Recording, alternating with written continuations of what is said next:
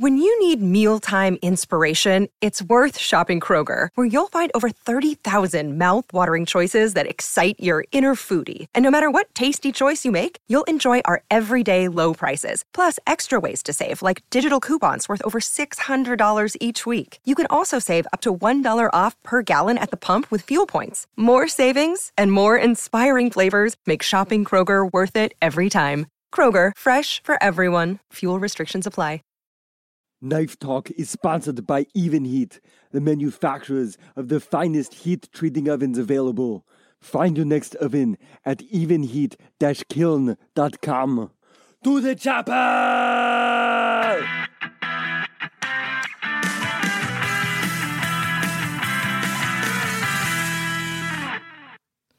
Welcome to Knife Talk, episode 115. And today we've got another very, very special episode for you.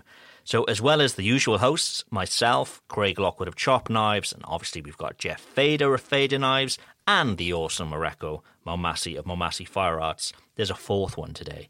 We've also got the longest-serving ABS mastersmith of all time, the pioneer of canister and mosaic Damascus. He's a decorated martial artist. He's a world record weightlifter, and he's an airboat pilot. This is just one man. He's done all these things. We've got Steve Schwartzer on the show with us. How are you, Steve? I'm near perfect for an old person.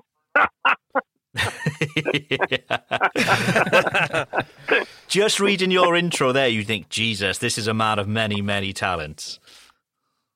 That's what happens when you get addicted to adrenaline. It never goes away. What you wind up with is an 18-year-old mind and a 72-year-old body that doesn't function as well as it once did. You just carry on. So where are you, Steve? Where are you based out of, for those who don't know? I'm actually, for a lot of people who don't know, I'm in North Florida, and it's very rural here. I'm located between Lake George and Lake Crescent, which is 40 miles inland from St. Augustine and about an hour and 15 minutes north and west of Daytona Beach. So it's way in the countryside, which I like, and I live in an isolated part of that county. So it's rural. The guys have been here really appreciate it because it's quiet. You don't have a lot of sounds other than animals. And me beating. And your parties as well, obviously. Yeah, my parties and beating on iron and occasional drag race and an airboat down the lake. That makes all the neighbors smile, and some of them wave with part of their hands, you know. So, Steve, it's just Jeff, and we've met last week, and I spent a pile of time with you, and you're just such a fascinating guy. What brought you into metalworking and knife making specifically? I mean, such a long journey. What got you started? I've been at this for, I'd say, 50 years, and it's not actually quite that long. I started forging in the 7th grade. We had a shop class then where you actually did stuff. We had asbestos-lined forges, and we made a chisel. I think I made a C+ on that chisel, but I forged that chisel out, and that was my first moving of hot iron. I was probably I don't know how old are you in the 7th grade if you don't fail many times, but that was me. Everybody says, well, how highly were you educated? I said I would find grades I liked, and I'd just stay in them, you know. But no, I did that, and then so you were 18. I was probably in 13 or 14 when I did that. Anyway, in my teens, right out of high school, I worked building jet aircraft in a forge shop, and they did a big aluminum forgings and stuff. I was following in my dad's footsteps. He worked at LTV Aerospace. It used to be Timco and Linkbot, and then it became LTV Aerospace. So I worked there for a few years, and we made some what I call knife-shaped objects, because every Southern male is a frustrated knife maker, some more frustrated than others. Anyway, I would take a piece of steel like everyone did, and we didn't know what it was. We didn't heat treat it, but we made it look like a knife. And so I call it knife-shaped object. And then I moved into the southeastern Florida in 70, and traveled around a bit and worked the high lines and radio towers and all kinds of stupid stuff. But when you get married and have kids, you do things like that to feed them. Anyway, I started working out of the Boilermakers local in 1972, and they had Boilermakers, iron ship fitters, and blacksmiths, and there were no blacksmiths left in the local, none. And I got a book by Alex Beeler on forging techniques, and there was a page and a quarter, I think, on forging blades. I read that, and it triggered something in me that never got well. I was immediately on the hunt for an anvil. I found about a 250-pound Fisher in a coal forge, a little rivet forge, and I started making knives. And so I was making these fillet knives out of cross-cut saw blades, just cutting them out hot with a chisel on the face of the anvil. If you can believe anybody that's stupid, well, that's what I knew about blacksmithing. Anyway, you can tear up an anvil. Anyway, my friends all told me that I was wonderful, so I assumed that I was. And so after a couple of years of that, every time I see one of these new guys, I have arrived. I'm the man. So guess what? I've arrived so many times that I get free Uber in that bladesmith. Anyway, I ran into a guy named Bobby Tyson. I'll never forget the guy. He was up on a job I was on, and this was in the early 70s. I went up to him and I said, I had 3 of these old fillet knives in my hip pocket wrapped up in an old snotty rag. And what was in my head was, I'm going to show this guy something about making knives. My friends told me I was wonderful, and I believed them. Anyway, so I went up to this guy, and he's leaning up against that real humble fellow. And his name was Bobby Tyson. I said, Bobby, I hear you make knives. And he said, well, I'll try it. Real humble. Pull out the most beautiful pocket knife I'd ever seen in my life. It walked and talked, and it was made out of some kind of mystery steel called D2. I'd never heard of such a thing.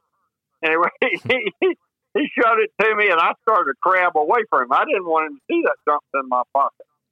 And so he finally forced me into pulling my snotty rag out and showing him those knives. And all I can say is he was kind. And then he made a fatal mistake.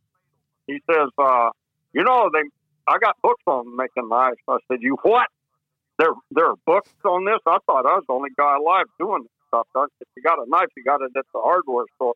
Anyway, I said, where do you live? I said, Jacksonville. And then he made the worst mistake of his life. He offered to let me come visit. And he literally changed my life and moved me ahead 5 years in the business in a weekend. And I bet I made 30 pocket knives before I made one that didn't need a pair of vice grips to help open it. But I finally got it. And people ask me, so why do you put such strong springs in these knives? I said, well, sir, that's a manly knife. If you can't open it, you don't need it. Anyway, I finally learned to tune them. But that's how it got started in it. And by 80, I had been written up, and I started forge welding in about 76, early 76. And I was taught by Al Pendray's father. I went over and spent about half a day, and he showed me how to forge weld, and then I went crazy with it.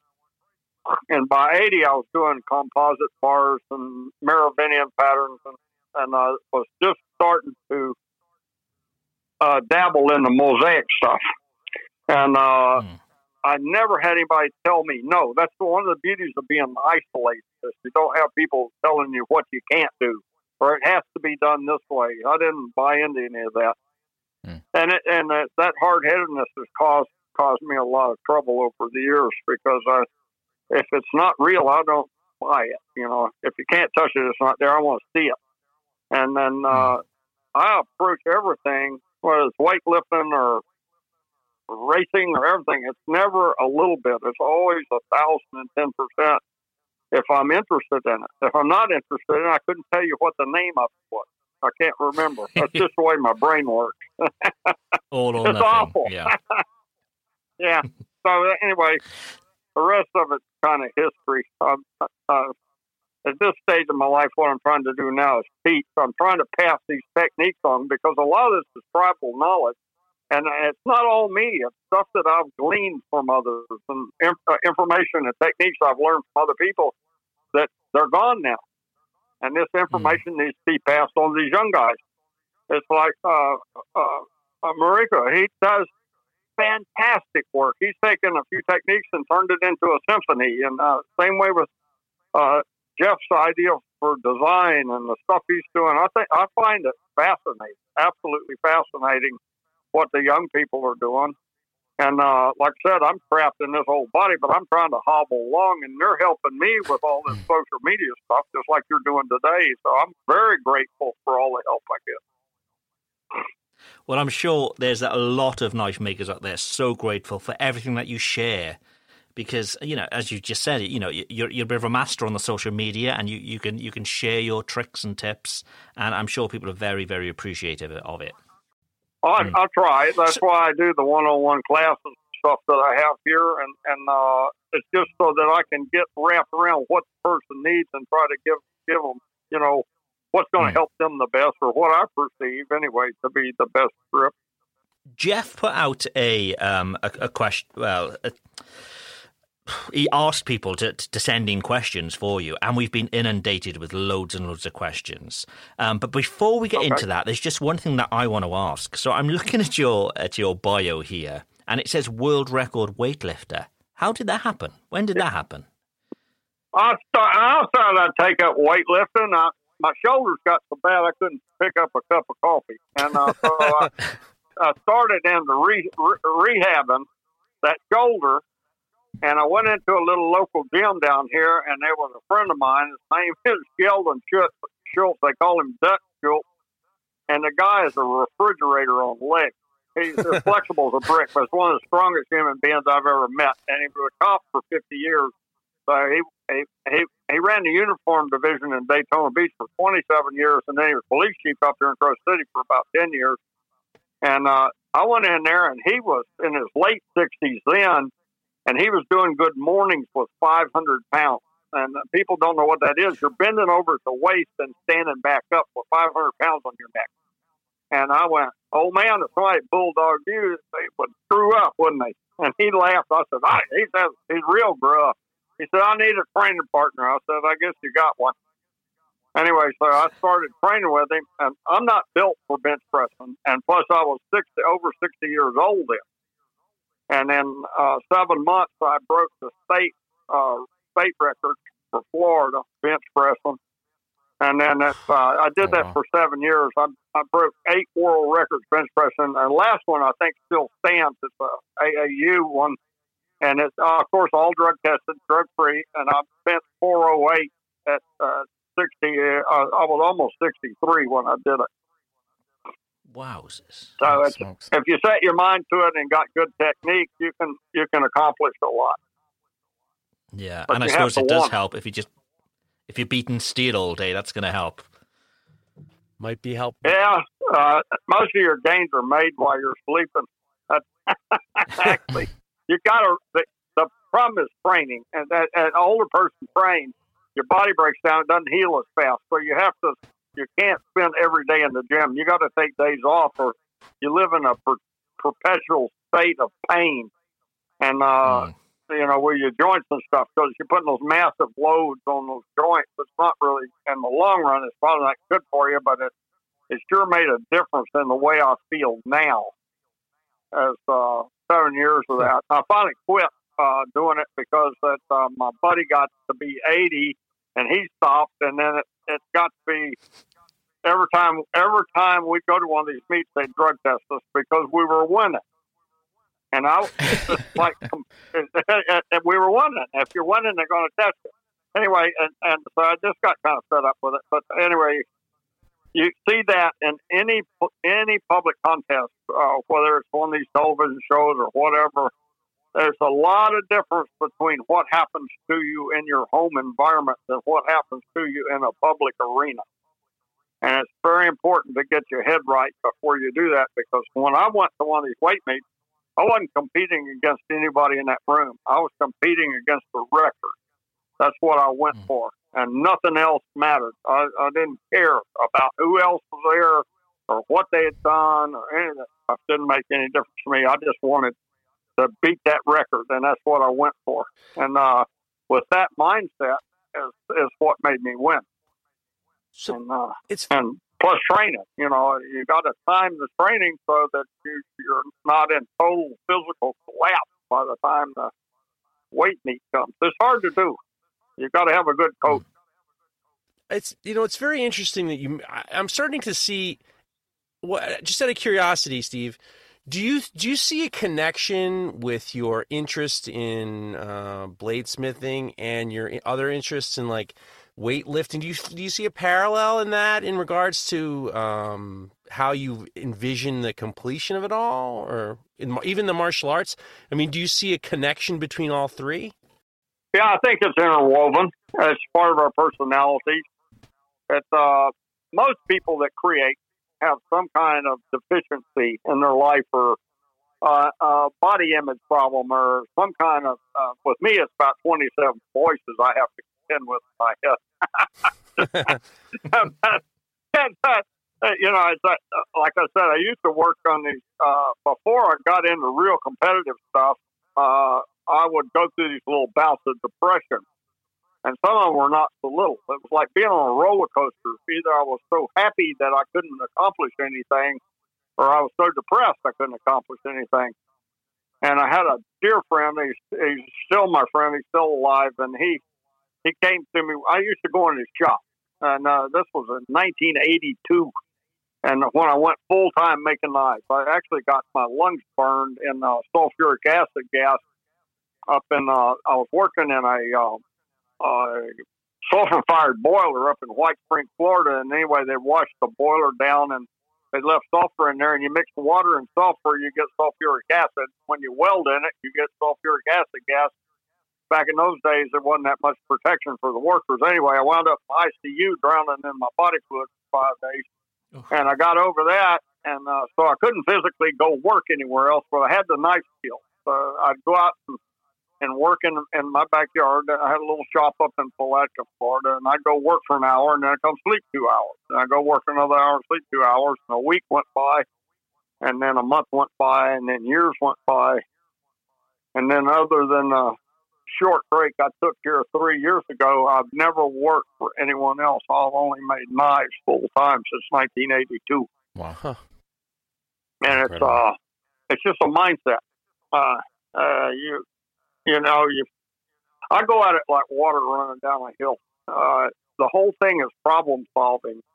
You're looking for a way to solve the problem, whether it's a pattern or pick the weight up or do a certain motion that makes you more fluid in a martial art. Is you look for a solution to the problem, and then you go downhill like water. You either build up, go around, go under, or you find a way. The water will seek its own level. And it's just like these techniques and metalsmith, and they're not endemic to here. I'll give you a case in point. I've done a thing. A lot of people call it a flip. I was doing that in 80 on folders down both sides. I can show you pictures of the material, and there's a bunch of it that I did in the 80s and 90s on blades where I had these plaquettes going down both sides of the center core. And I thought I'd pretty much was the first guy to do that. That's what I thought. Anyway, I wrote a little article about it for Blade and for one of their magazines, the knife magazines, and I called a friend of mine, Rick Furrier. I'll call him out by name. He's kind of my go-to material science guy. I love him to death. He's a genius.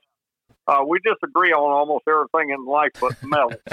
But I called him and I said, Rick, I said, what's the deal with this? I said, I want to get this right. And he said, let me send you something. You better read it before you publish. I said, okay. So he did. And what he did is he sent me it was a drawing. It was a pamphlet of a Javanese smith that was using that particular pattern and technique. It was a solution to a problem in 1982. No, excuse me, 92. It was 92. I'm sorry, I misspoke. It was 92, and I don't know how old that guy was. And so I had to rethink my solution thing. And so I went, okay, 92. And I don't know how old the guy was, I don't know how long he had been using it. And I don't know whether it was tribal knowledge that came from his grandfather, his great-grandfather. It could have been used for hundreds of years. So it was a solution to a problem that nucleide on the other side of the planet, and also a nucleide in my shop from Pomona Park, Florida. I'm not the only one with a brain. There are other people that come up with solutions to things, and it's common. You know, a guy told me one time, said there are no new ideas, just reorganized old ones, but they're solutions to problems. And that particular technique requires a scarf weld. Every one of those joints is scarf weld. That scarf weld has been around for about 6,000 years. So, I mean, it's nothing new. It's just reapplied technology. I had to rethink my whole process of discovery. You know, I had to take myself out of it and then look at it as a solution. And that's kind of the way I work at what I do. So that brings me to the question in regards to most of the questions that we got from our listeners in regards to, you know, our conversation with you is about canister Damascus. How did you start getting involved with canister Damascus? That's the easy one. That was the easiest question. Matter of fact, I'll have my chauffeur stand up in the back of the room and explain it to you. It's so easy. Anyway, he's heard my speech before. Anyway, I stole that from Jerry Clowers. But anyway, I'd gone to a hammer-in where I met a fellow named Gary Runyon. And he was the powder metal specialist for Teledyne. And I talked to him about it, and he was over there trying to mix up. This was at Batson. I think it was Batson's very first hammer-in he had at his house. And it may have been, I'm pretty sure that's when, the problem at this age, I forget what my timelines are. But anyway, he was over there trying to mix borax and nickel powder and wick it on some cable to weld it. And I looked at him and I said, why don't you put that in a piece of pipe, cap it, and it'll weld? And as far as I know, that was the first canister. And we welded. And then I thought, well, that's the solution to a lot of problems. And then right after that, the first powder that I used was my signature. And what I did is I had a friend of mine, it's Joe Heidebeck. He cut my signature with a wire EDM machine. It's exactly my signature. And as far as I know, it's the first time in modern history a signature's done. Writing has been done for about 300 years and maybe longer in metal. Liège gun barrels and stuff were made that. I had a friend of mine, Glenn Gilmore, took a bunch of slides for me in that Liège museum back in the 70s. And I had all that material to look at, how they were stacking those rods and making pictures with rods. I knew about that. And I was beginning to experiment with it. And all my first mosaic was done like that. Anyway, Joe cut this out, and there was a lot of time involved. Bless his heart, he cut that thing for me. It was in a 2-inch block, and he called me. I went and got it, and I was trying to push these little 10,000 pieces of nickel sheet down in that signature, and it wouldn't go. So I took it back to him, and I said, cut that thing in half. I'm going to use it as a die. So I had him burn it from corner to corner with that wire machine, and I tried to push it in there, and it collapsed the whole thing. And to paraphrase Joe, I think what he said was, golly gee, I wish that hadn't happened. But it took him about a half hour, and the walls began to smoke from his words kind of thing. And I thought, oh, man, that's not good. And then I asked him very politely, I said, would you do it again? And I'll paraphrase once again, I'd be glad to. And that was something like I would die if I messed the next one up.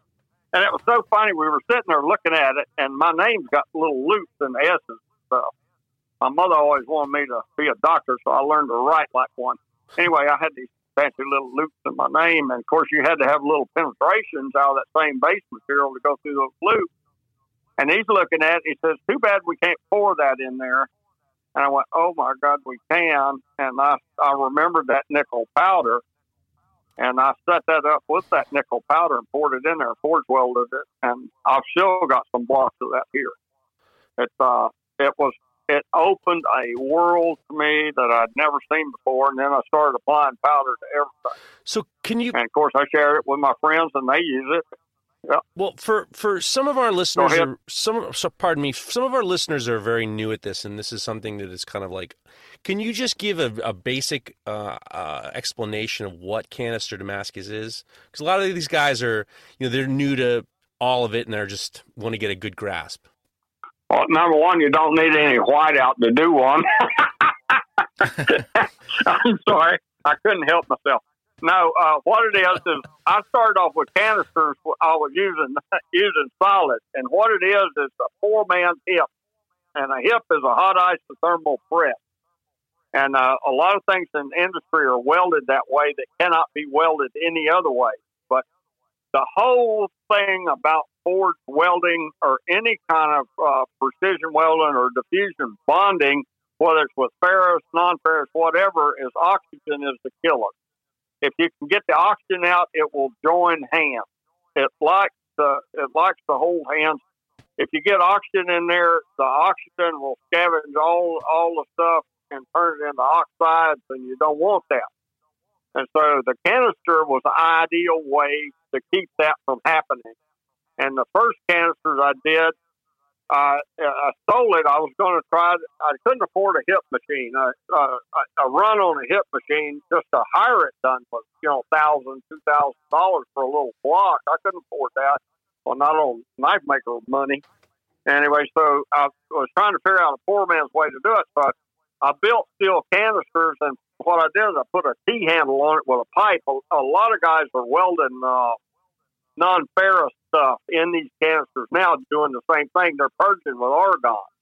And what I was purging with was nitrogen. I had an old set of gauges that you use on like putting antifreeze in the coolant in a car air conditioner. And I had a nitrogen bottle, and I had a friend with a phone company who used to supply me those big nitrogen bottles, so it's free, and nitrogen is inert, and you don't have any problems with chemistry at the temperatures I'm working at, so it works fine. So what I do is I blow nitrogen down that tube into that can, and I put a vacuum pump on it and vacuum it out to the time to get the oxygen out of it. When I first tried it, I would leave the vacuum pump on, and of course, the minute you start hitting it, you get a crack in it, and it sucks air all over things, defeated the purpose. So I found out if you left a little bit of positive pressure with the nitrogen, then it would even if it cracked, oxygen couldn't get in, and it weld perfect, and it weld at temperatures. If I showed you the temperatures you could weld at, you would call me a liar looking at it. I mean, you can weld it way below what these guys are welding at now by doing that. And I was so full of myself. I was so happy. I had discovered, I set a new benchmark. And I went up to see Daryl Meyer, and I told him all about that. He pulled out the longest, sharpest needle you ever saw and popped my balloon. He says, well, I just put 2 or 3 drops of diesel in there and leave a vent hole. I don't have to carry all that octopus rig and that vacuum pump and all that stuff around. It works fine. And I wanted to kill him, but I didn't. but it did. And so that's common practice now, that people put a little bit of oil or a little bit of kerosene or something in there, and it scavenges oxygen. The next thing was getting rid of the canister. And I did a lot of patterns where I had sacrificial material on them to control the pattern. I'd put lots of sacrificial material on, but then you had to machine that off. And so I found out that you couldn't weld burned stainless foil to anything that I knew of. And anyway, so I called Bob Dozier, and he had like a half a Connex full of burnt foil, and I got a bunch of it from him. And I layered that on the outside, and then nothing would stick to it. And I'd weld my canister, I'd grind the welds, and the stuff would fall off. And it worked great. I did it for years and years. I did that all through the early 80s and all, and I still do it. I still teach it. Matter of fact, I showed it to Henning Wilkinson at March over in South Africa when I was over there. I've taught it to people for years, and they've been pretty quiet about it. But they've improved upon it. Some other people had other things in there that worked well, that worked great. But there's a lot of ways to get around it, but there's also a little bit of knowledge is dangerous. And so I had a pocket knife. I had a ton of time in the billet, and it was a multi-panel billet, and I wanted to put sacrificial material over the outside before I welded it, and I'd run out of this foil. So I put paper in there, copy paper, over the piece, and I welded the edges up. And then I put a rod on it, and I heated that thing up and stuck it in the forge and put it on that chambersburg and gave it a couple of whacks and started grinding on the edge, and nothing fell off. I kept grinding and grinding and grinding. I thought, man, I said, sooner or later, that thing's going to come off there. I kept looking at it, nothing happened. So I dipped it in some acid, and I could see mosaic all the way around. That paper turned to carbon, then diffused into the billet, made a perfect weld. And that's where I came up with the idea of making all those paper cells and stuff in the powder. You make all those little cells or shapes you want out of paper, and you can fill it up with different powders. You can look at that display up at Dick Frosty's up there at that New England school, and there's a whole display in there. I had 6 students up there. Some used paper, some used nickel, whatever, in there, and made some beautiful mosaics. And there was 3 or 4 of those guys never forge welded in their life. Got those complicated billets together and welded, and they're beautiful. And that paper just added, it acted like a super flux. So, sometimes you make a mistake and you can capitalize on it. But anyway, that's how that works. Amazing. So this is probably a good time to bring in some listener questions. So we have this section on the show where each week people will ask us questions, and we're by no means experts, but we try to answer as best we can. Between the 3 of us, we come through. So this section we call, "Hey man, can I ask you a question?" So the first question you've actually already asked, you've already answered. People ask, well, we've had a few people. We had Dunblade Works, and we had Matt Yazell. They wanted to know how you remove the canister so easily, which you just talked about. Right. But the next question is from Racer Racks and Canadian Hobbyists, and what they've asked is, what is on your Damascus bucket list with regards to patterns? Is there anything that you haven't done or that you'd like to do yet with regards to patterns? Yeah, there's a couple things I'm working on. One thing I'm real close on. I've been tinkering with it for years. I'm real close, and I'm hoping to open that bag of worms up and change everybody's position again. It'll be fun. The other one is Labyrinth. Labyrinth and optical illusions. I did a big study on diffraction gradient and on how light refracts through steel. There was some early work done, and I forget, one of the Lang boys did one, and it was a friend of Scott Langton, but I can't remember who the guy is. It's Kurt Lang. Maybe it's Kurt. I don't know. But he made a knife with a lizard in it. And you couldn't see it in one position, but the other way you could see it, and it was through Gatoyan, just like that refraction you get in wood. And that all came from a story that we heard early on, that there was a Merovingian blade that the guy, he would tip it down in the morning light, and as he tipped the blade up, you could see a dragon climb up the blade, but it had nothing to do with the pattern that you could, the macro pattern that you could see in the steel. And we tried to figure that out. And I discovered part of it by accident. I had a little 25-pound little giant hammer that didn't hit. This was back in the 70s, and it didn't hit square. So it was like doing a little ladder step every time you forged the bar with it. And you never could get that step out of the pattern. You could always see that refraction in it. And I thought, well, if I can do a ladder step, I can make a die and do that. And that's the way the early wood plates were done with that rose and that bar and rose, or rose and Kirk Trabon, they call it. I forget the name of it. But that's all die work. And what it does is it upsets that structure, even in the crystal in Damascus, causes the refraction in it.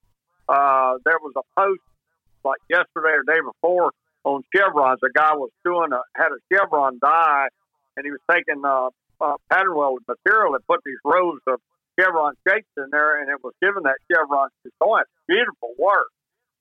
And so, I mean, once you deform that structure, it's always there. It's just finding it, finding a way to enhance it or finding some little detail that you can call on and make it, make it stand out. So that's kind of how that's done. Very cool. If I get too far off a track, get my meds. Well, that's funny that you say that, because it is interesting that you've done all these hobbies and professions and interests, and they're all very achievement oriented. They're very discipline oriented, and I know you make a lot of jokes about being ADD and needing your meds and stuff, but it sounds like you've kind of been able to focus all your attention in your efforts. Yeah, once I set my mind to something, I can't be stopped. That's what it boils down to. I don't quit. And I surround myself with people that are very goal-oriented and have like interests. And I learned a long time ago, you don't have to know everything if you have friends that do. So being able to call on friends from different technologies is a big deal. That guy may not be able to draw anything, but he can give you the material science to allow you to draw something from it. And that's kind of how I've followed my path. I try to find myself with the best people I can find. It's like when I started racing airboats, I didn't know doodly squat about airboat. I won the nationals. I won my division in 2014. I had the fastest ride boat in the world for one race. Yeah, I had a few wrecks and I blew up a lot of money, but I had a ball.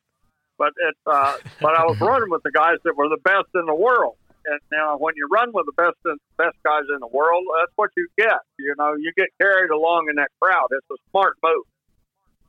And what you want to do is recognize talent in younger people, and you help them get in that race. Because what happens is they're running behind you, pushing you. They will constantly push you. Look at the stuff that Mariko's done in these few years. It's nothing short of marvelous. His design work is the way his skill sets and stuff are. And Jeff, like both these guys have excelled in a very short time. And they say, well, I've been at it for 5 years. I've been at it for 10 years. Well, I've been at this 50 years. I've been doing this longer than most people have been alive. They're in the knife business. And I'm just thrilled every time one of these new guys comes and they create all this wonderful work. Some people get depressed. I don't even know why I'm doing this. I look at the work like Andrew Mears or Salem Straub or those guys or some of the patterns Jason Morrissey's doing, and I'm going, wow. All it does is open a window to a new view to me, and I get excited, and it makes me want to go do my work all that much faster. That's just what keeps me going. Nice. Incredible attitude to things. So I just want to take a minute to talk about one of our sponsors. We can keep this really brief. It's Clarix Metalworks. They make amazing grinders. It's the grinder that I use. They make the BG Pro. They make everything in-house in their factory, even the contact wheels. They make everything. But as well as the amazing grinders that they do, they also have wheel attachments, big wheels, little wheels, lots of great stuff. And you can now get them a little bit cheaper by using Knife Talk 5 as a promo code. You're going to get 5% off. So go take a look at clarixmetalworks.com. Look at their grinders. They're great. I use mine every day, and you can get 5% off with Knife Talk 5. Nice. Let's do some more questions. Mareko, do you want to take the next one? Yeah, this next one is from Paul M.FR. He says, what would you say is your weakness in knife making, Steve? If you have one. Getting projects finished. That's absolutely, yeah. It's finishing something. That's I'm like a kid with a flashlight. I'm running around. Oh, that's exciting. That's what happened to me in school. A bird fly by, and I'd be gone for an hour. I'll be working on something, a phone ring, and then I find a way to go sit in a chair for 20 minutes and figure out why the phone rang. That's stupid stuff. I ought to be working. But it's a fact. Creativity is a double-edged sword. you pay a price for aberrant thinking. You know what? The amount of people we've had on the show, we've had so many people on the show, and that's something that a lot of people seem to have. This sort of being a bit of a magpie, something new and shiny is there, and you just want to go over and you want to throw everything, like tunnel vision. You want to throw everything into that new thing. That's it. Yes. That's it. I want it. I'm building presses and stuff. I got to look around the other day, and I'm 72 years old, and I'm buying equipment. What is wrong with you? I just spent all this money on a laser. I got this fantastic laser, and it was hand-built by a guy that owns a company out in California, and I spent a hell of a lot of money on the damn thing, but learning to use it is like climbing Mount Everest in your underwear. It's really hard, and the learning curve is steep. You got four wires on a common trailer that you pull stuff on. You got the left turn, right turn, brake signals. I think there's like 4,000 combinations of those 4 wires. Well, imagine taking a 900 pair telephone cable, throwing your little 4 wires away, and putting these 900 pairs of cables on there and trying to do the same job. That's what you're up against. It's not easy because I'm doing things with it. The guy that built it doesn't know how I'm doing it. I'm modifying how the wavelengths are moving on the thing. I'm getting some very, very unique stuff out of it, and it's because I didn't know not to do it. I didn't have anybody telling me I couldn't do it. So I played with it. I said, well, I'm doing this. Am I going to break it? He said, no. Well, okay, I'll continue to play this. And so far, it hadn't made a dime, but it's cool. What are you using the laser for? Are you etching or cutting? No, I'm actually. It was all the guys up at Spartan Blade Falls. I saw Curtis Levito had one. He'd done some incredible engraving, 3D engraving with it, and I wanted one, and so I made it happen. I just got past in the moment. I got carried away, and I spent a hell of a bunch of money and bought it, and so I'm exploring that. And I've got a young guy that I work with on that thing that keeps me out of trouble, straightens out my files and everything. It's going to add a new dimension to my work. Jeff saw a little piece of it. I had some little Celtic crosses on the pin of a folder. You can't do it any other way.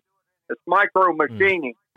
And it's micro machining like you wouldn't believe. I mean, you can do realistic things with it. You can color with it. There's all kinds. I see the possibilities of it. It's like opening it's like some guy that's been isolated on an island for 20 years and he finds a box of Legos.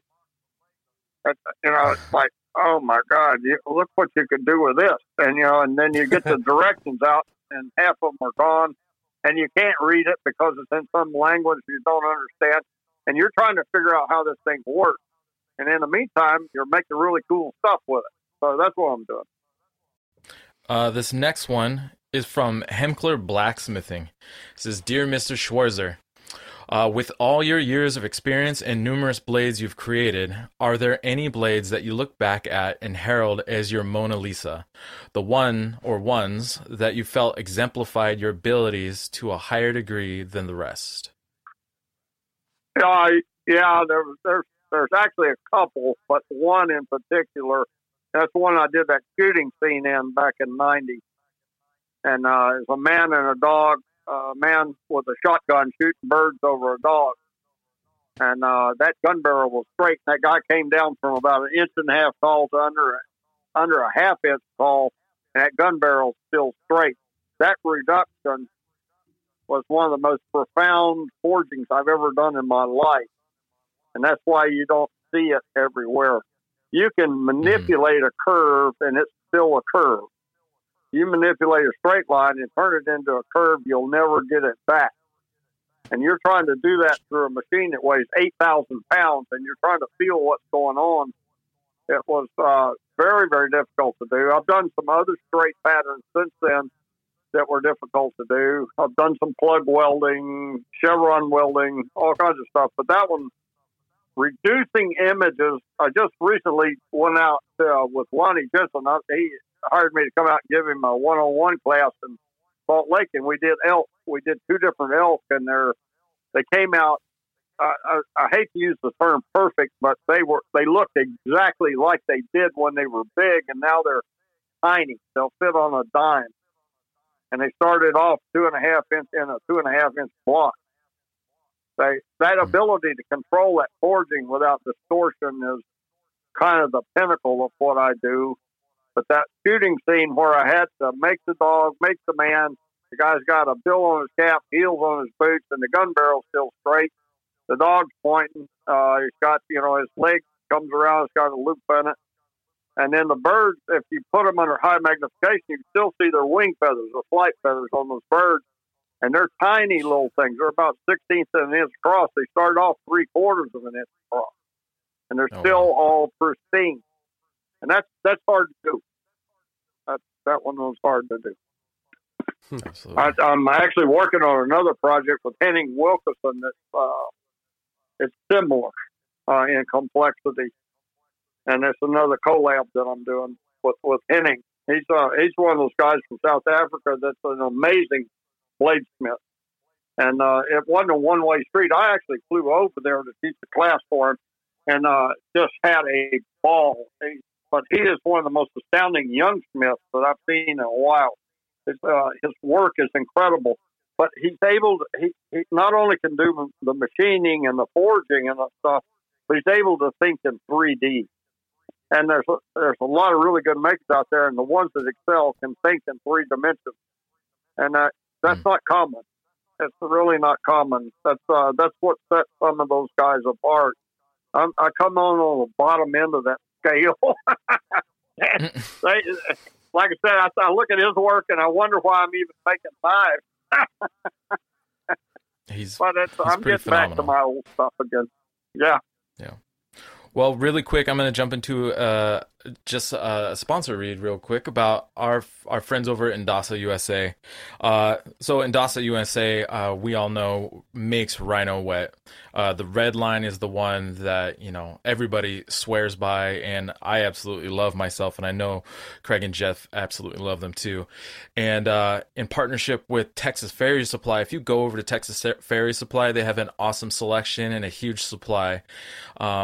And if you type in Knife Talk 10 at checkout, you will save 10% on your purchase, not only on the sandpaper, but whatever else you can get from them, because they got all kinds of mosaic pins and handle materials and steel and what have you that you need for your knife making. So again, go over to Texas Ferry Supply, type in Knife Talk 10 at checkout and save yourself 10% on your Rhino wet. The next question, Steve, comes from Diamond Metalworks. What do you enjoy most about in your smithing career? At this point in time, teaching, passing the knowledge. That's what I probably enjoy most. I love the creativity, the inventing part of it, where you develop technique. I like that a lot, but to share that with somebody that's going to do something with it in the future, that's my legacy. You can't take this stuff with you. And I found out a long time ago, if you find a guy that's got secret, I'm not talking about the latest little techniques worked out, but if a guy's got secrets, it usually means he doesn't know much. You need to move on to somebody that doesn't have secrets. Because you look at what Mariko's got. He caught all kinds of heat for putting his patterns out there, but he's confident in his work. And that shows. It absolutely shows. When you get on the pointy end of the spear, it doesn't matter how long your spear shaft is.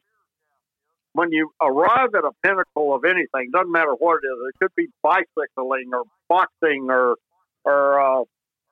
water skiing or knife making or building airplanes. When you're on the top of that pointy spear, you're looking at the top of all these other spears, and guess what? All those doors will open to you at very high levels because you don't have time to run down to the bottom, climb up, and push that guy off, so you're no threat to it.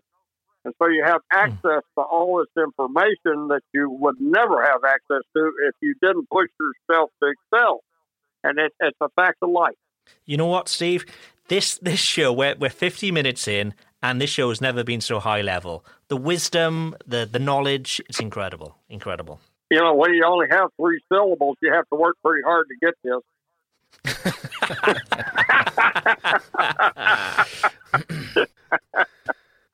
Combat Abrasives make the world's best abrasive belts for knife makers. Available in any size and at unbelievable prices. Go take a look at combatabrasives.com and get 15% off with the promo code KNIFETALK15. Do it now! Nice. All right, this next question comes from at CJ_Hill.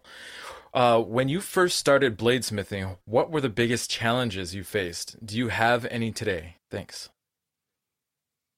The challenge that I faced when I first started, there was nobody to talk to. There was nobody to share with. There was like a half dozen guys on the planet doing what I was doing. And it was really, there was really a shortage of knowledge. These guys come in now, they're coming in at 10 or 15 years worth of information more than what we had when we started. And I'm not thinking, poor old me, we didn't have nothing. There just wasn't nothing. You know, all you had was this, you know, old traditional knowledge. A lot of it was based on what I call witchcraft, where you had to have your flat tub in the dark corner of the room, and you had to be pointing due north when you quit stuff, and there was no science involved. It was tribal knowledge, and a lot of it wasn't correct. And of course, most of the materials were a lot simpler in those days as well. You know, ironwork has been a mystery. If you build a fire, people will come. It doesn't matter whether you're burning hot dogs or marshmallows or you're beating steel. When I first started my little shop up in Palaca, Florida, I was in the worst zoning in the city. I was scared to death that I was going to be shut down. Every time I got a new neighbor, I'd go over and beat on their door and go, "Hey, I'm over here, and I'm the crossing guard and the village idiot, and I also make knives." And that banging and that noise you make, that's me. If it becomes a bother to you, you come tell me and I'll stop. And I'd start banging. The next thing you know, I'd have 6 lawn chairs in the yard, and they'd be washing me forward blades. And I never had a complaint, but you had to polish golf clubs and start lawnmower blades and weld this, weld that, fix the lawnmower deck. But you just did it. But the main thing was lack of information. And then, of course, as the organizations grew, then there was more people going on. There was more stuff happening in the blacksmith. I helped found the Florida Artists Blacksmith Association. I'm a founding member of FABA. And we had the first hammer in 1982 in Florida in the South. And me and Dr. Carl Van Orm and Pendray put that one together. And we had all the top smiths from up east and everywhere at that thing. And that was kind of the starting point of all these gatherings. We had Batson and Fikes and Fogg. Jim Smith was down here. I forget who else. There's a bunch of them. Anyway, if I was going to remember names at this stage of the game, I'm going to black out. So I suppose, you were doing all this, obviously before the internet and before, there were sort of things like Blade Show and that kind of thing. So it must have been just so difficult, learning, as you say, learning from other people. So it was a lot of trial and error, I suppose. We've got a question. Yeah, go ahead. We've got a question from Cara Colio Knives. And says, what are your top 3 tips for somebody who's going to Blade Show for the first time? So it's probably going to be the first time they're going to be meeting other makers and so on. Would you have any tips for them? Yeah, bring walking shoes, an open mind, and a backpack full of money. Backpack full of money. That's a good idea. Yeah, in case you buy something you really like, you can take it home and examine it at length. I just had him as a student in my shop. What a wonderful guy he is. He is brilliant, sharp mind. And, it's... Who's this? If you go to Blade Show the first time, you need really walking shoes, and you need a notebook.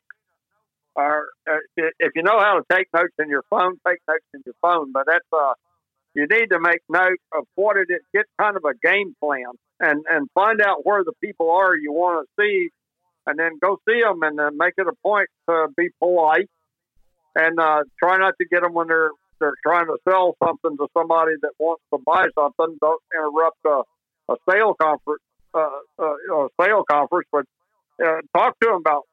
That's the best place to meet people and exchange. I would go to a show just for that, and I have. You know, I never go to a show with the idea of selling knives. I go there to transfer information, to gather information, and that's where I've met a lot of these new guys and stuff. I ran into Mariko out in front of the Waverly, and we did a little skit, and I played that thing about once a week myself, and I laughed because it was so much fun. Who is this guy? Yeah. It's been fun. We had a lot of fun, but it's been great. That's what I do: walk and choose and plan it a little bit. Don't just run from one aisle to the other, and then look for people that are doing unusual things. That room is full of some of the best minds in the business. You'll never meet so many people gathered in one place that are their whole interest is in knives or mechanisms or materials. It's a good place to get a lot of questions answered. You know, just on Blade Show and everything else, just to kind of change, interested in that question. If there's a lot of guys who listen to this podcast who are members of the ABS who are going to be taking their Journeyman Smith, and what I wanted to know is, and a lot of them have questions that we can't answer because we don't really do a lot of testing and stuff like that. If you were to if someone was to say, what are the things that people should be looking out in their knives when they're getting ready to test that they never think of, what would you suggest? So what would you suggest for the knife maker who's ready to test and what he should be doing? Well, the first thing they should do is know their material. And there's a criteria for the ABS test, and they need to study that and understand it, and they need to make their knives to fit that criteria. It's not about all flash and dash. They don't care about that on the Journeyman. I'm on that testing committee and have been for years, been on the Masters committee. I'm on that, committee they put together this year, let the experts look at your knives kind of thing. I'll be glad to answer questions. You get two types of people that come for that. One's the guy that wants to be patted on the head and told he's friggin' wonderful, and he doesn't want any criticism of his work. He just wants you to affirm that he's okay. And then there's the guy that really, truly wants to improve his work. And so what I asked him is point blank, do you want to be patted on the head and told you're wonderful? I can do that right now.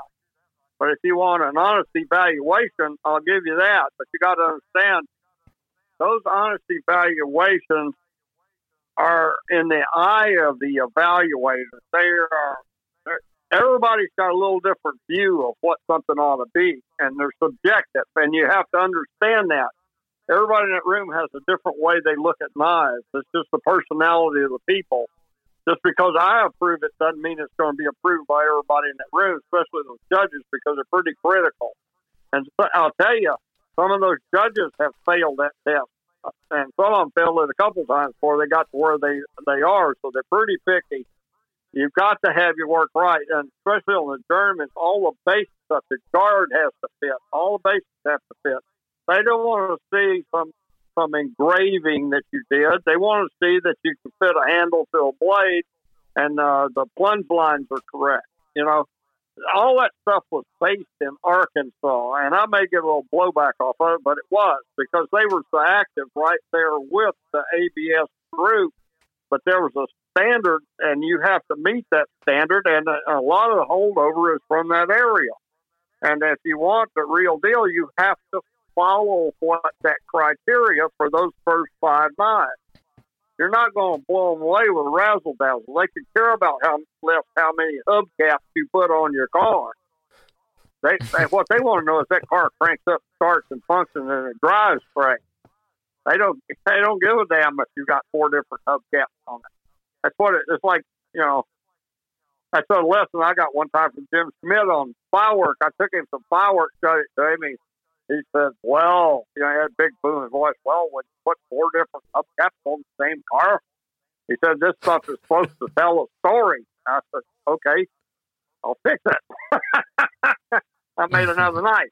But anyway, I take criticism if it helps me. And I take criticism if it makes Laura feel better. I mean, I just do. Get ready. I mean, you got to play the game. And when you get to the master's level, you better be master's level, because I'm going to tell you something. There's some young guys out there been making 4 or 5 years. They're Leonardo da Vinci. They make stuff that will knock your eyes out. They're so far beyond me. It's like I pulled over in park and went to sleep at a rest stop, and there's 80,000 miles of traffic that went by me during the night. It's unbelievable the skill set some of these young guys have. And it's because they know how to apply the work and they've got the talent. And I honor those guys. I'm happy for them. I think it's great that they're able to pull this off in a short amount of time. But you got to stay grounded, because the only parting shot that I'd give anybody is there's nobody on the planet but you that can do your work. Even if a guy clones you, he can only be a copy of you. I did a pattern one time, and a guy won a national award with it. And this is pre-cell phone. You know, I got a fax from a guy that said, "Oh, he did this with your," and I got all incensed about it. And had I waited to see the knife, I'd never said a word. So I was young, and I got all fired up. And it was for no reason. I shouldn't have been. I should have been concerned about what I was doing, not what somebody else is doing. Because nobody can do my work but me. I'm the only guy that can make Steve Schwarzer knife, period. You can make copies of them, but you can't make my work. I'm the only one that can put the heart in it. And I'd tell that to any new maker, quit worrying about what the other guy's doing. We've had knife organizations dang near destroy themselves arguing over how a knife ought to be made. If you're honest with your customers, it doesn't make any difference how you make your knife. I don't care if you throw it in a machine and it comes out the other end finished. If you tell your customer that's how it was done, that's just the way I feel about it. But, that's neither here nor there. Okay, I'm off my stump now.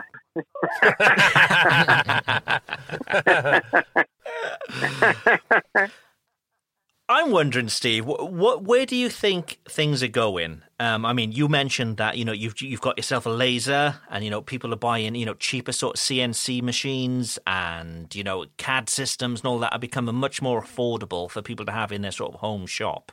Where do you think things are going? Where do you think knife making will be in 10, 15 years? It'll be outrageous. It'll be the most creative bunch you've ever seen, and it will pale. There's a guy out in Texas. I've never met the guy. I've never had a conversation with it. I've only seen his knives on the internet. And he's selling knives for huge sums of money. And I look at those things and I'm going, the guy is a marketing genius. He is an absolute marketing genius. And his work is beautiful. It's beautiful work, but it's not a Picasso. It's just... The craftsmanship is outstanding. It's not my cup of tea, but it. And I'm going, man, what an amazing accomplishment that guy has pulled off. And he's working with non-ferrous metals and doing outrageous things with it. And those are the guys that I hold them up in high esteem, very high esteem, because they found a niche in what they're doing. And it's amazing what's being done. And you look at like Andrew Mears down there, he ought to be in the Metropolitan Museum making dinosaurs or something. That guy can make anything out of nothing. I see his work and I go, why am I even bothering to make a knife? I ought to just slit my wrist and stop. That's like, why?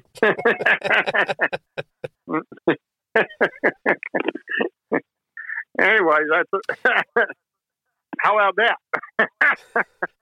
It's good enough for me.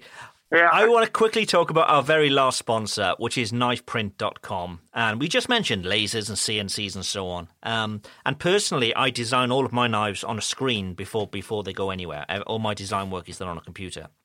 I get loads of questions from people saying, what CAD systems do you use? How are you doing your electronic drawings? I use knifeprint.com. So you don't have to install anything. You just go to the website. It's all in the browser. It's free to use, and you can design these beautiful knives. And you can either print them out to paper, so you can use that as a template, or they will print them in steel for you. They've got laser cutters, and they'll take your design, and you'll just get them in the mail. You'll get these blanks in the mail. So fantastic. Go take a look at knifeprint.com. It's completely free. They do have a pro version, and if you do want to use that, you can use the promo code KnifeTalk10 to get 10% off. But go take a look, knifeprint.com. And I think that leads us on to Jeff's next question too. Steve, this one comes from Sacco Knives. Hey, Steve, can I ask you a question? How have you seen this craft evolve from when you started until now? Big thanks for all your constant sharing of all your knowledge. As well as gone from basic stuff to high-tech stuff. People only argue about the tools they don't have.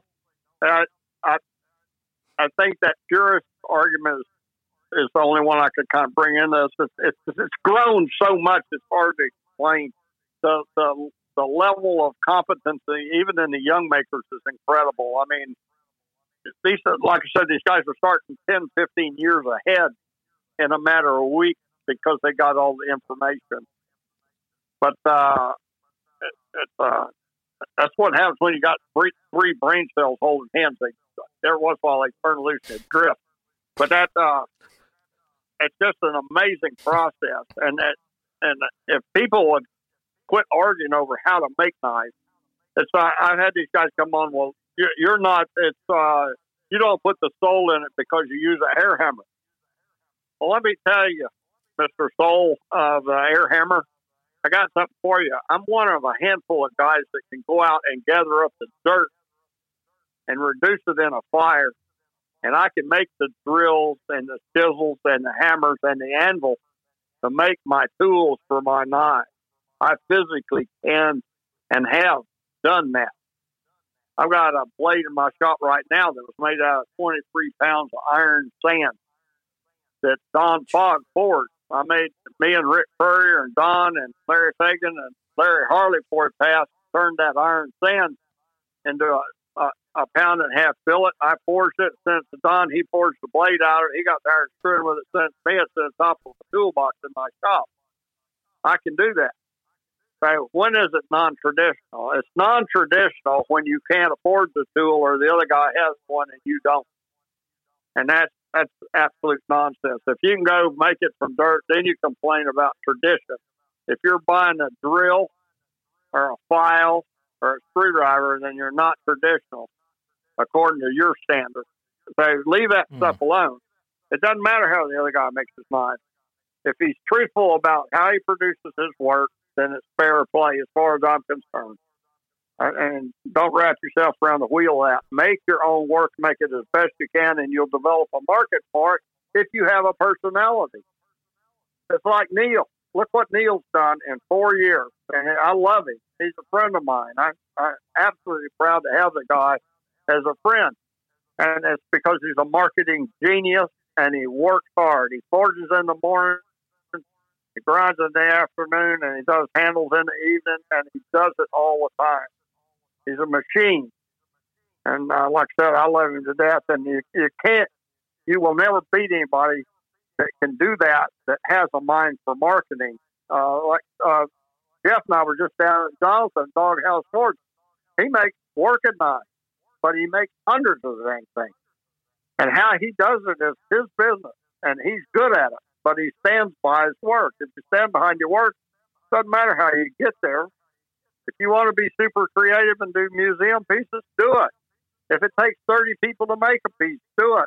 The museum is full of what I call committee knives. All the museums are. You know, it's like I do katanas. There's me and one guy that works on them, and the reason there's another guy working on them is because he does all the fittings. I don't have time to learn 30 years of lacquer work and do all that casting and carving. He does it. And that's the only way I'll do one. You want a Japanese sword for me, it's going to have Wally Hostetter's fittings on it. But I don't have any umbrage with anybody, how they make their knife. Just be honest about how you do it. That's all. That's the easy part. Well, I put my soapbox up again. That's it. I love your soapbox. Your soapbox rules. It's fantastic. Now, we'd be crazy not to ask you some questions about your wife, Laura, who's an incredibly talented knife maker. Yeah, she is wonderful. She is I think the first journeyman bladesmith and female journeyman bladesmith, and she studied with Bill Skagel. By proxy, she was Dr. Lucy. Dr. Lucy, who had just passed away, wrote the book on Skagel knives. And she and I both have had that $1 million collection in this house. We went to lunch one time over at my other shop, and there was $1 million worth of Skagels laying in the shop floor, and the doors weren't locked. And I told Jim, I said, we need to lock this place up. He said, don't worry about it. I said, there'll be some redneck out there throwing a $30,000 axe up against the tree going, wow, man, I think I can stick it next time.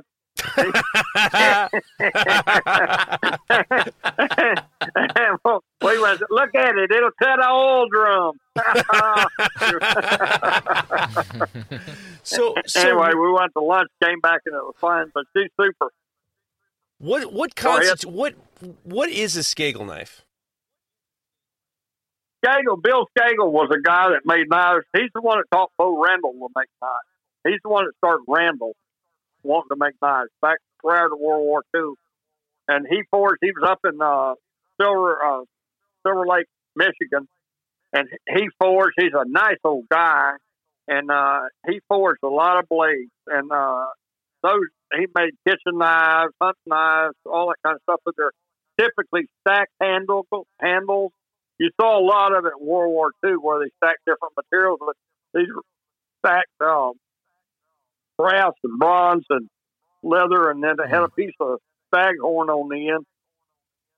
And they cut like crazy. They had a nice shape to them. There was no ricasso. Of course, that had got him kicked out of the journeyman's desk, but he basically was the first renowned blade forger in the U.S. that I know of other than James Black.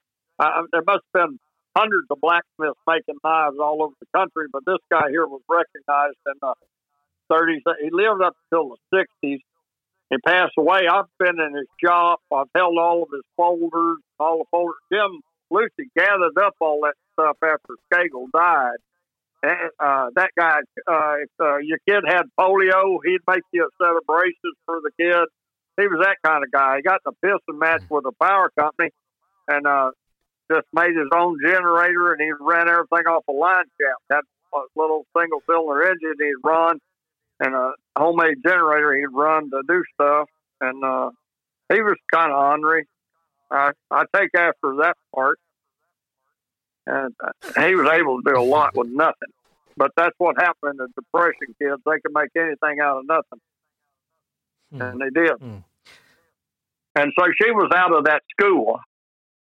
Okay, that was your wife. She was out of his school. Okay, cool. Yeah. You mentioned so many like amazing names, that have steered the way that we all make blades now and that kind of thing. But we have this bit of the show every week, which we call Community Showcase. And the reason for that is we like to sort of shout out to somebody who does an amazing job, but maybe doesn't get the recognition that they deserve. Community Showcase. So is there anybody that you can think of from the top of your head who you think their work is just incredible, but that nobody gets to see it? We should all be sort of following these people. Oh, I can think of a couple right off the top of my head, and one of them is Josh Prince. He's up in Rhode Island. The pattern work he's doing is just absolutely phenomenal. And then there's Salem Straub out on the West Coast. And, of course, Salem's pretty well known. And then for fit and finish and design work, Andrew Mears is hard to beat. P.S. Just to let you know, And Josh Smith is now being... Yeah. No, I'm sorry. I just wanted to tell you that Josh Prince is now being revived because he listens to this podcast, and I'm sure that the fact that you mentioned his name, someone's reviving him with smelling salts. I love that guy. I think we're related. I absolutely do. He sees things in nature that I see, and I just am absolutely amazed at some of the stuff he sees. He's far beyond the knife distance. This guy he's living in an alternate universe, and I just happen to pass through part of it now and then. I see him in there, and I'm grateful he's on the planet. He's something else. He really is. He's exceptional. Well, he's not being locked in a box. You know, he's doing his own thing. Jürgen Steinow is a friend of mine, and I remember when he came in the 90s, people looking at his work said, "Oh, you'll never sell that. You'll never sell that work." And he stayed true to himself. Now his folders are $30,000 and $40,000 a piece for the same knife he was selling for $1,500, $2,000 in the 90s. It's because he stayed true to himself. You can see a Jürgen Steinow knife across the room, and you know it's him. It's just amazing guy. And the other one, I'll throw this guy in, is Antonio Fogaritsu. And Antonio Fogaritu's family, his family has been making knives for 100 years. Almost 20 years ago, it may have been 20 years ago, he wanted to break out of that traditional knife mold, and his family sent him to me. And I had that kid in my shop for 15 days. And he went home, and within months, he had surpassed everything that I had done as far as pattern control and that kind of stuff, with the exception of a couple of things. But his work now is absolutely museum quality. I had nothing to do with that. That had to do with what he did with the information he got from me. I had no control over what he did with the information after he left, but he is an absolute genius with design and development, and he's the guy to look at. He's very famous in Europe, but he's not real famous here that I know of. But he's incredible work. But the world's full of them. I mean, they're legion, these guys that do this fantastic work. They're all over the place now. I'm depressed. I need to go make a toothpick or something.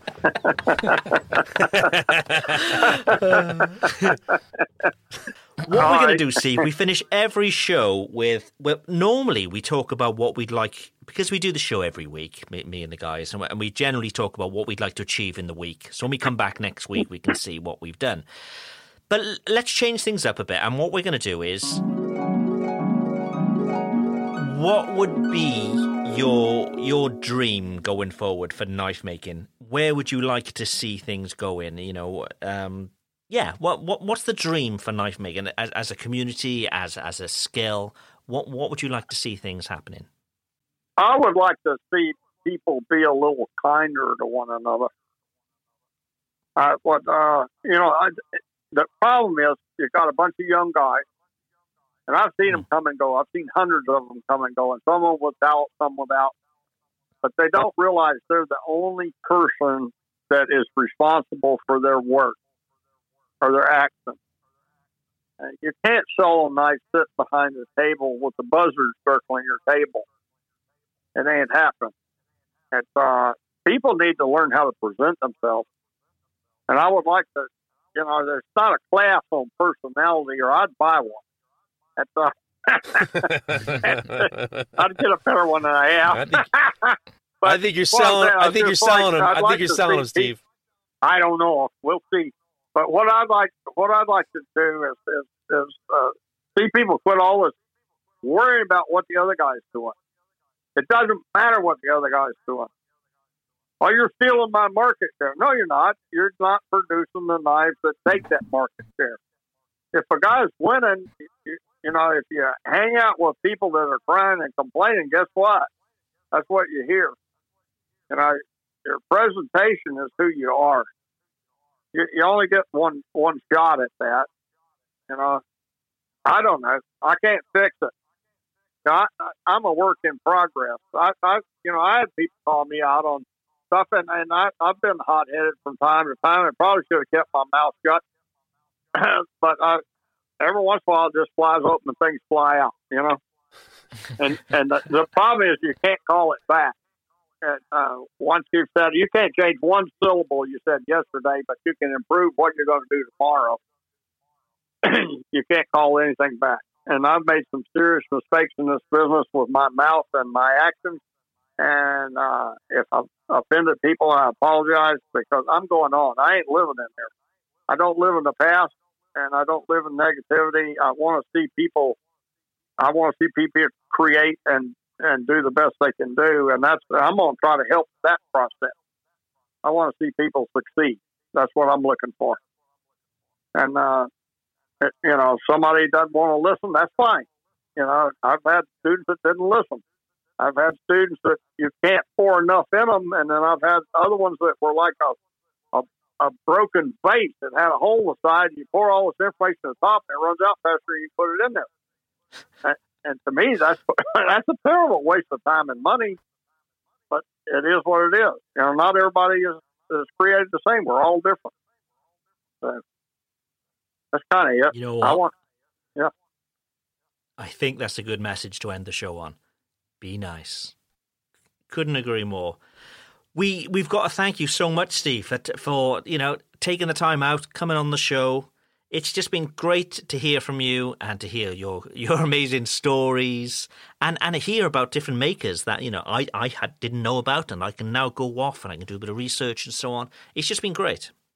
Well, there's some good ones out there, and I've had them. Some of them I've had for friends for many years, and some of them are newer friends. Like Jeff and I walk in my kitchen, and the first thing I see is my grandfather's fishing rod and a row of his old lures and my dad's old lures and this great big lure that Jeff made me, and it makes me smile every time I see it. Well, you're welcome. And I got one more thing to throw in. I've got a little bar of steel I got from Marico, and that's fixing to be the collab between him and me. I'm going to make a pocket knife out of that. And that'll be a prize winning hog. Yeah, girl. Should be a looker. I appreciate you guys inviting me on, and I appreciate everything you guys do for the business, because this is an important part of it. Thank you so much, Steve. Thank you. Hopefully we speak to you again soon. Okay. Thank you very much. All right. Cheers.